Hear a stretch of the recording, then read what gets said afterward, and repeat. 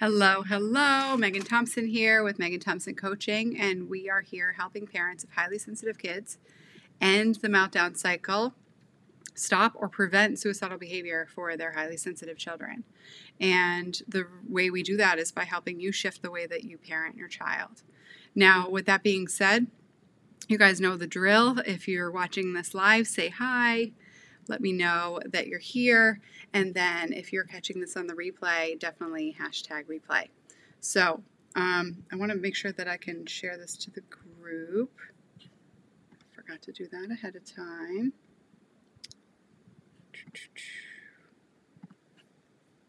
And we'll get rocking. Okay, so those who are here, say hello.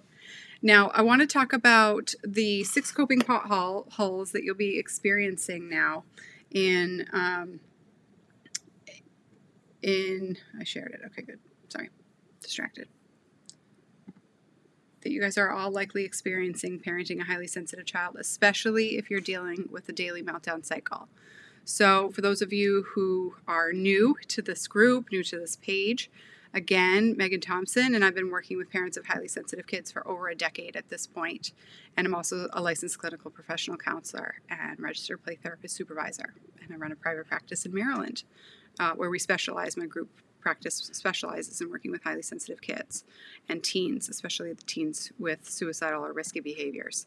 So what we do, what we want to talk about is really getting clear. Oh, hi, Christine. Hello, hello. Nice to see you.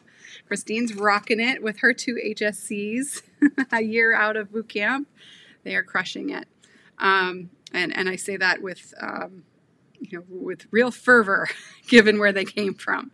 So, let's think about what we're talking about, guys. The coping potholes that you guys can get into as a parent of highly sensitive kids, and one of the things that we really talk about is with parents is diving into the meltdown cycle and getting stuck, getting clear on what your child is doing. Right. One of the things that parents often want to talk about with us when we first get started, or when we get on the phone, is discussing their child's behaviors and what your child is doing. So let's kind of wrap up what the meltdown cycle looks like for you. This might be daily meltdowns where your child is just screaming, yelling, hitting, kicking on a daily basis, pushing their siblings, calling you names, saying things like they hate you or they think that you hate them, or worse, I know life would be better off without me, or some version of that. And when we think about hearing that from your child on a daily basis, even multiple times a week basis, let alone some of you multiple times a day basis, there are going to be some coping skills that you're going to develop as a parent that are not going to be effective and that are going to be perpetuating the problem. So that's what we're going to be breaking down today. So one of the things that I definitely want to speak about and why this is so important is because as parents, especially those of you who are churning through all of the videos, Googling, etc. Google can be your best friend and your worst enemy in trying to solve this problem because it can leave you stuck.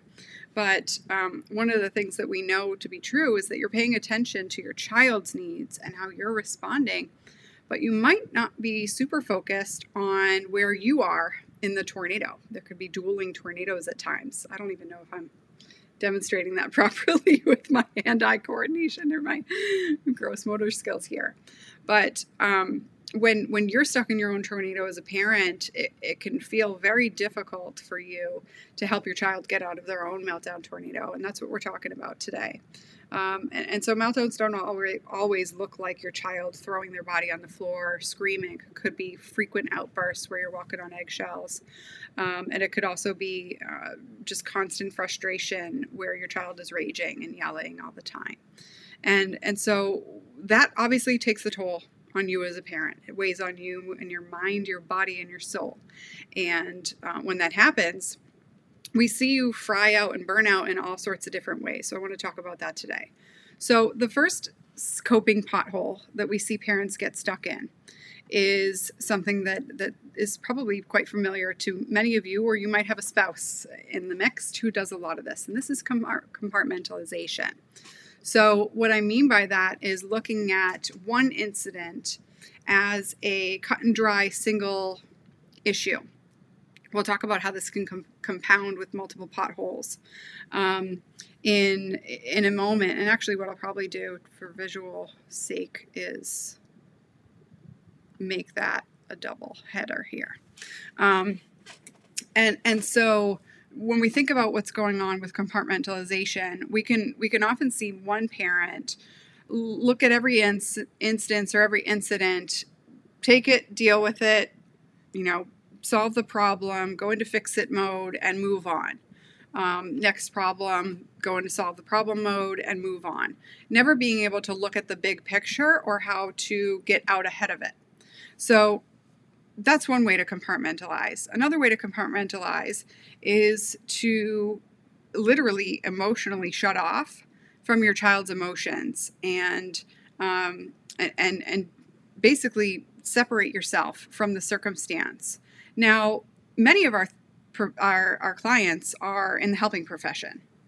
So what that means is that this is a pretty go-to strategy for the people that we work with. And we see this pretty often. It can serve you well in your career. This could be, people who are teachers, doctors, professors, therapists, obviously, testing psychologists, nurses. And I think I said them all in terms of the major gamut within which we work. For those who are in the helping profession.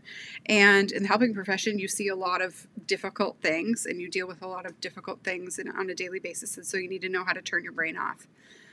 This is also true for anybody else who works in a business where there's a panic button. So you can see that in any profession, really. But when it comes to your kid, compartmentalization is really, really damaging to your relationship to your child. And so we want to recognize that it will not serve you if this continues. So what happens when we see this, especially in two-parent households? One parent is basically, quote unquote, over the experience. When another parent, the meltdown experience, when another parent is stuck basically cleaning up the emotional meltdown dust, the pieces, picking up the pieces.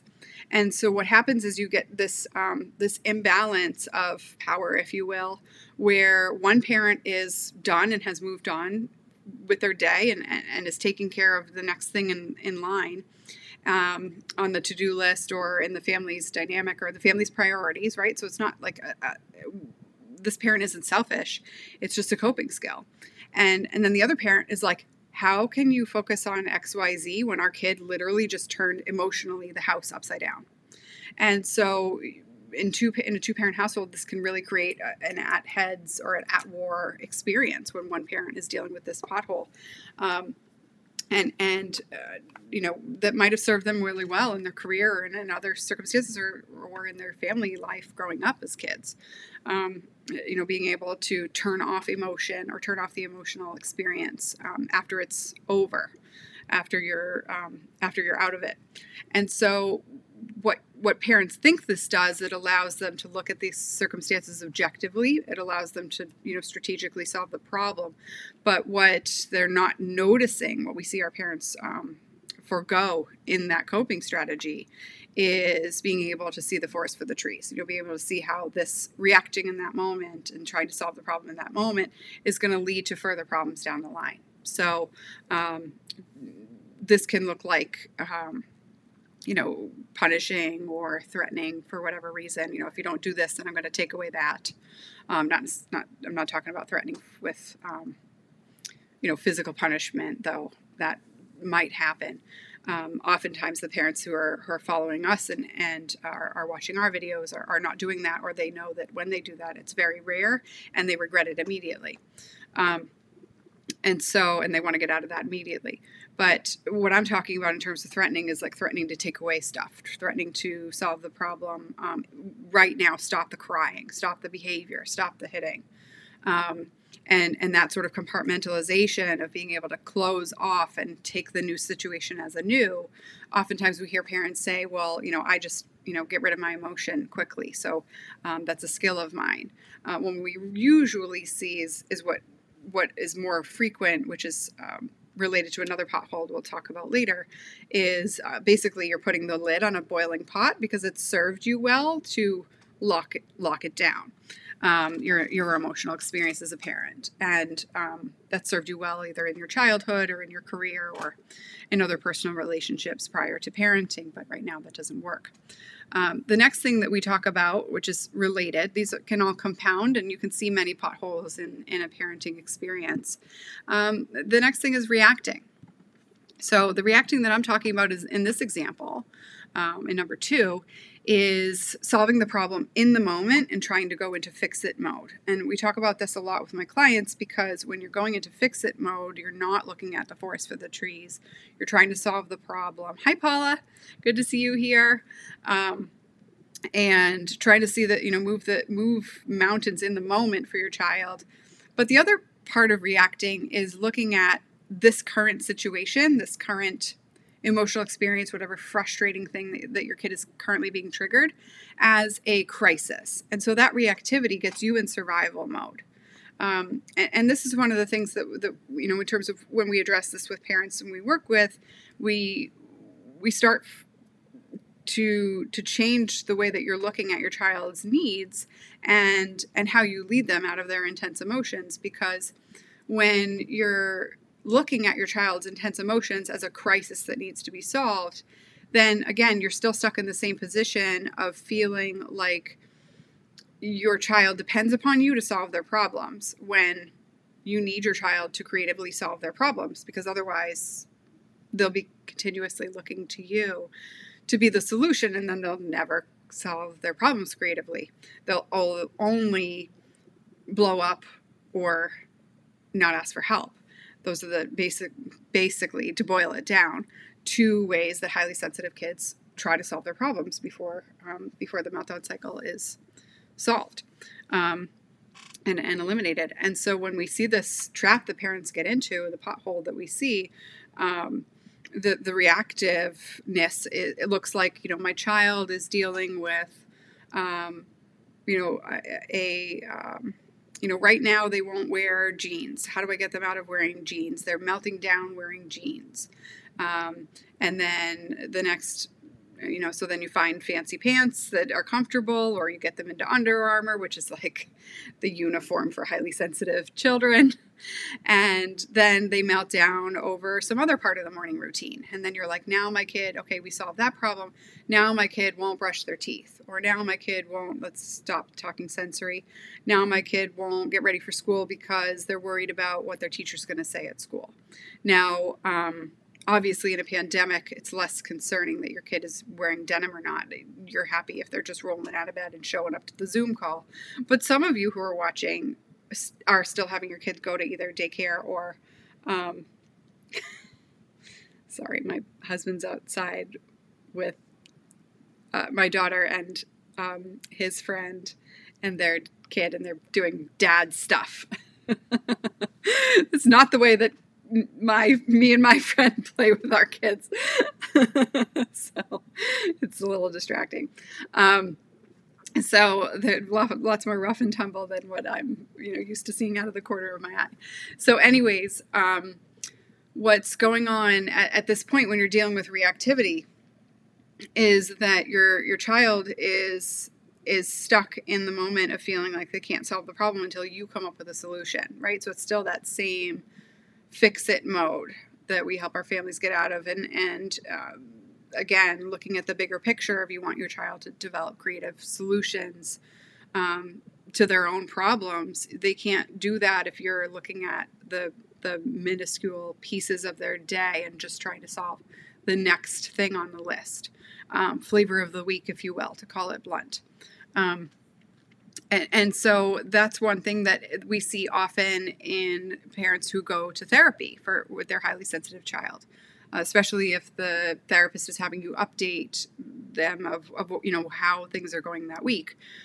This reactivity mode can actually be perpetuated by mental health therapy in the sense that you're only working on what's going on in that moment. If the provider or the professional doesn't have a system to eliminate the problem in the first place, get through the root cause and build a foundation of skills that your child's missing, then a lot of the work is reactive as well. Just trying to solve the problem, talk about how to get ready in the morning as the main focus of the session. rather than big picture, and developing skills like managing disappointment or frustration, regardless of whatever their worry is. Because those are going to change, because kids change, kids grow, and they have different worries at different times. They need to creatively solve any problem, any worry, with support from you, rather than it just feeling like you're fixing the thing at the moment, whatever the problem of the week is. And then next is, in terms of the potholes, and pothole number 3 is Pollyanna-ing. I know that's not a word, so hence my winky face. This is it's going to work out. My kid will mature out of this. I got to tell you guys, highly sensitive kids don't stop being highly sensitive with maturation. So what that means is that your child's not going to grow out of struggle with the 4 components of the highly sensitive personality trait if you don't lead them to build the skill. You don't learn how to deal with something without learning the skill on how to deal with something. So you have to teach them that skill as a parent and help them learn to tolerate frustration and manage disappointment from a broader perspective, to compound what I was talking about with pothole number 2. I'm not counting properly. So Pollyanna-ing, we can see this in single-parent households, double-parent households, multiple parents, etc., or even especially with in-laws or caregivers. Professionals will do this and perpetuate the problem. Teachers will do this, and or friends, your acquaintances, etc., that you're venting to. And so what we see is, well, I know that they'll eventually solve the problem, or they'll eventually be able to to figure this all out. My child will eventually learn to manage their disappointment. And I got to tell you that highly sensitive people can struggle for a lifetime without learning how to manage their disappointment. And that's not a skill that you learn over time unless you experience major adversity and then seek help for that. So, my question to you at this point is, how much major adversity do you want your kid to learn in order to get kickstarted to develop that skill? That's really hard work. And at this point, you get to decide as a parent if you want to be the one putting in that hard work for them so that they don't have to do it later. So many of you have heard my story, and hi, Tony. She's pumping muscles over there too. And one, that phrase in and of itself was inspired by a parent who got started with Tony in boot camp. She had a conversation with a parent whom we celebrated their shift in the chaos that they're in, and that was the words that came out of their mouths in terms of making that decision. So those are not my powerful words.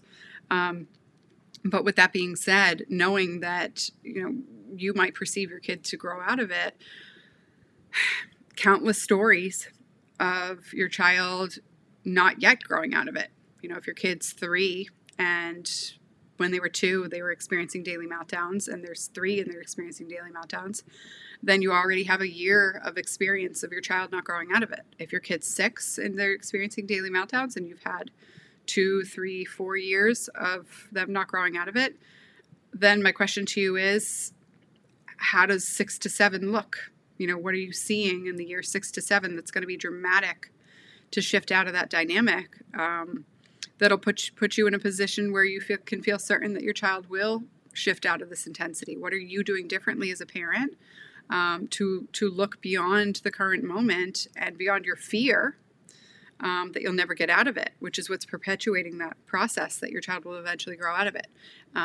We see this often, and I'll talk about this when we get to number 1, 2, 3, 4, 5. I really should have labeled these. We'll get to number 5. But since we're on number 3, hiding in sugar plums and raindrops is a coping skill for you. Parenting is not easy, and parenting a highly sensitive child is not intuitive for the majority of parents. You might intuitively, especially if you're highly sensitive yourself, you might intuitively be able to understand where your child is coming from. But being able to intuitively change how you respond in a way that systematically stops the meltdown cycle, that's not something that people pick up without support and without direct systematic change in a pointed way. If you think about it, even just reading Dr. Aaron's book, as I've seen parents read that 3 times over and still say, now what? The intuition of understanding that your child's highly sensitive doesn't mean that you'll develop the intuition to help your child pivot and bob and weave as they age with intense emotion, with intense behaviors, and with intense life experiences. And so being able to make that shift requires you to take some drastic action. To change how you're parenting and to how you're responding. And so you can't do that with your head in the sand by thinking that your kid's just going to eventually grow out of it. I have a host of family members and decades worth of experience that say otherwise. And then also, the research in terms of highly sensitive people and what works to help parents shift the dynamic in their household for their child, and the fact that you as a parent have to change that dynamic in the household for your child to grow out of it speaks to the contrary. So you have to remember that when you're using cliches like my kid will grow out of it to solve the problem, you have to remember who that cliche was built for, and that cliche was built for the non-highly sensitive population. So the other 80% of the population might be able to use that cliche and effectively assuage their fears, but it's not going to work for you as a parent of a highly sensitive child. And so you got to shift out of that pretty quickly. The next coping skill that we see parents stay stuck in is anger. And when we talk about reactivity and that being number 2, anger is a coping skill.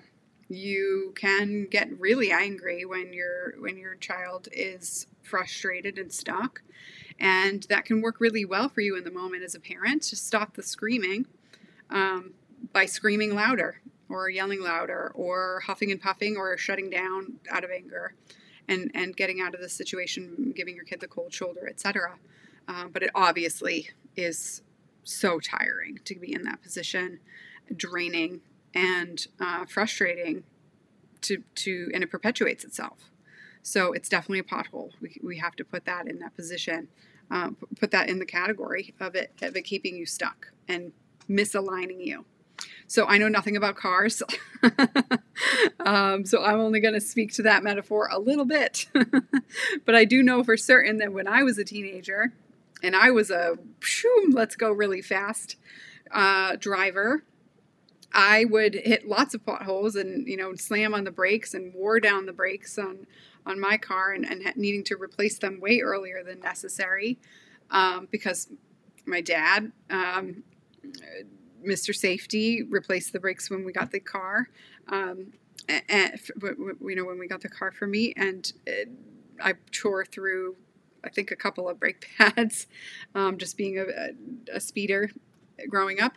And I know for certain that also affected the alignment of the car. Now, taking it to the shop, I had to have that stuff translated to me. But, and I can fit all the stereotypes related to that. But what I can say for certain, for any of you who drive cars or has a license, when you are going too fast and then you put the brakes on with anger, you are perpetuating the cycle, and you're gonna screw up the transmission. You're gonna screw up the shocks. You're gonna screw up all sorts of pieces of the car. I'm not gonna keep naming things that I know are interchangeable. They're not. And so when you're mad and you're a big old fireball in your house, it is a pothole because you're teaching your kid to do the same thing that you don't want them to do. And they're exploding too, right? So you got to get out of that. You know that because it doesn't feel good in your body. It doesn't feel good in your brain. It doesn't feel good on your day-to-day basis to be with a hairpin trigger. And it doesn't feel good for your kid either. This is speaking from experience years ago, being a sibling of a highly sensitive child. I learned very early that we handled emotion with big explosion. And that was something that was a lesson that was perpetuated in my household, in my, growing up. And then I was told I was in trouble for it. So it was a self-fulfilling prophecy and a never-ending cycle, just circling the drain of frustration, and that I had to deal with and work through personally over many, many years of really hard work. And that's part of the reason why I do what I do. So when we think about this and helping yourself shift out of it, the other piece about that is the shame that you can experience as a parent. How did I get us here? Or it's all my fault. And this is another pothole that you need to shift out of as a parent, because when your child, who's highly sensitive and has a higher propensity to experience shame just by nature of being highly sensitive, you need to build a skill to get out of that pothole too. And you need to bob and weave and stop using that as a coping skill. And I say coping skill because for you it's automatic. And spinning in that way makes you feel like you're doing something about it. Truth bomb right here. If shame is your go-to emotion, part of the thought process you might be having in your head is that that's actually helping you solve the problem. If you feel like a crappy parent, if you've made mistakes, and you feel like a crappy parent, and therefore that helps you want to do better next time or do differently next time, you might be teaching yourself that it's important to feel like a crappy parent in order to get your kid out of this mess. And I got to tell you, that's not going to be where you can solve the problem from. One of the things that I teach my staff often is that you can't circle the drain and look down the toilet bowl and also get yourself out of the toilet bowl. So you have to look up towards hope, towards optimism, towards a hand reaching to help you out of there. And so if you're telling yourself you're a crappy parent, literally and figuratively, then you're looking down into the toilet bowl of where the crap belongs. Pardon my French at this point. Now we're talking potty talk. But you guys are parents of highly sensitive kids, and so you hear all sorts of things coming out of your kid's mouth. So I know I'm not speaking out of turn. And so when that's relevant, what you're experiencing at this point is focusing on that shame and staying stuck in that shame is the hardest part of getting out of it. And this is why we offer world-class mental mindset support for our clients, because it's not just about knowing what to do in the moment. It's about reaching outside of yourself to actually do it. And you can't do that if you feel like a piece of shit. And neither can your kid. So, we see lots of parents use this as a coping strategy. They can use this as a coping strategy to shame themselves. They can use this as a coping strategy to shame their kid. They can use that as a coping strategy to shame us. How dare you, teach us in this way? You should be telling us what to do in a different way. I don't know. Shame can be a coping strategy in all sorts of different ways, as many of you perhaps were parented through shame. I know for me that was definitely something that was a strategy that was much more popular growing up when my parents were parenting, and so it was deemed effective. But you can't parent through shame and affect change, because again, you can't get out of the toilet bowl if you're circling the drain and focused on looking down. So the next part about this, guys, is and the last piece, which is super relevant, is skepticism. And that is a coping strategy that has served you well, in the sense that if you are walking on eggshells on a daily basis, you don't know when things are going to go well for you, and so you have to be on your toes. And that strategy in and of itself might have served you well in other avenues of life. Might have served you well in trusting adults as growing up. It might have served you well in in keeping yourself safe in career moves. It might have served you well in keeping yourself safe in relationships and adult relationships. But in parenting, skepticism that your child can live a non-miserable life is not going to serve you. And that's why we call it a pothole. It's going to keep you moving on a really bumpy road, and you'll never be able to pave that road if you stay stuck in your skepticism. One thing I say often to parents is that skepticism will impede your progress. So while it might be necessary in different avenues of life, trusting that things work out well for you and having more faith in the future that you want to create than in the fact that you have a past where nothing worked well or a lot of things didn't work out, is where you need to be focused. Having more faith in that is where you need to be focused, because if you don't focus on that, then you will continue to stay stuck, because you'll focus on feeling frustrated and feeling more like nothing will ever work, and that this is too good to be true to have a life where your child feels like life is worth living, than it is to really get yourself out of it and to do the work that it takes to get yourself out of it. So when we think about what that looks like on a daily basis for parents, one of the things that we know is that parents can often feel stuck in even believing that that the meltdown cycle is just that, a cycle that's irrelevant. It can be irrelevant for your family. And I think that's super important, because when we think about what's normal, what's not, one of the things that we often hear from parents when we talk to them on the phone is like, you keep telling me that this is a problem that can be fixed, but like, I thought highly sensitive kids were supposed to melt down. They were supposed to be emotionally reactive. But emotionally reactive does not mean emotionally explosive, and emotionally reactive does not mean emotionally out of control. You can experience emotions and react to them internally, but then pivot immediately.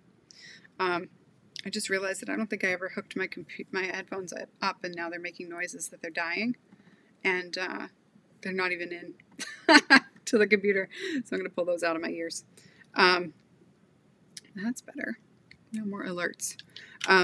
So what happens in this respect regarding the skepticism for a lot of parents is that you stay frustrated and you don't stretch out of your comfort zone to do new things because you're constantly focused on what happened in the past. So I got to tell you, one of the things that's super important about shifting out of these 6 potholes, because that's part of the reason why you're watching, right, is the understanding, and the parents that we work with, they understand this, is that you can't climb out of a bottomless pit. It's never ending, right? So when we think about those 6 potholes,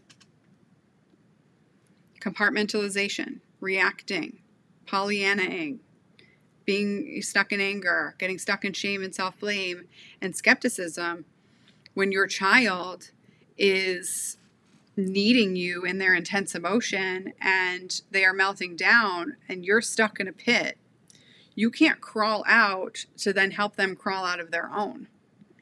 So you have to focus on how you manage mentally your child's emotions. And you have to build the skill that you can turn on a dime from upset to not upset. Not because you're stuffing your emotions, not because you are, literally putting a jack in the box back in the box, or worse, putting the lid on a boiling pot so then it just, bubbles over. But literally knowing how to dissipate your emotion in the moment so that you don't respond to your child out of fear that you can't solve it, out of fear that this will never end, out of fear that your child will end up like this forever, out of fear that you'll never be able to get them out of this, and out of fear that if you don't respond now, they'll explode and you won't be able to clean up the pieces later. If you don't stop that fear in yourself, then how can you expect to stop your child's fear? and help your child stop their own fear later on. That requires muscles, lots of exercise mentally to shift that problem. And self-care isn't going to do it.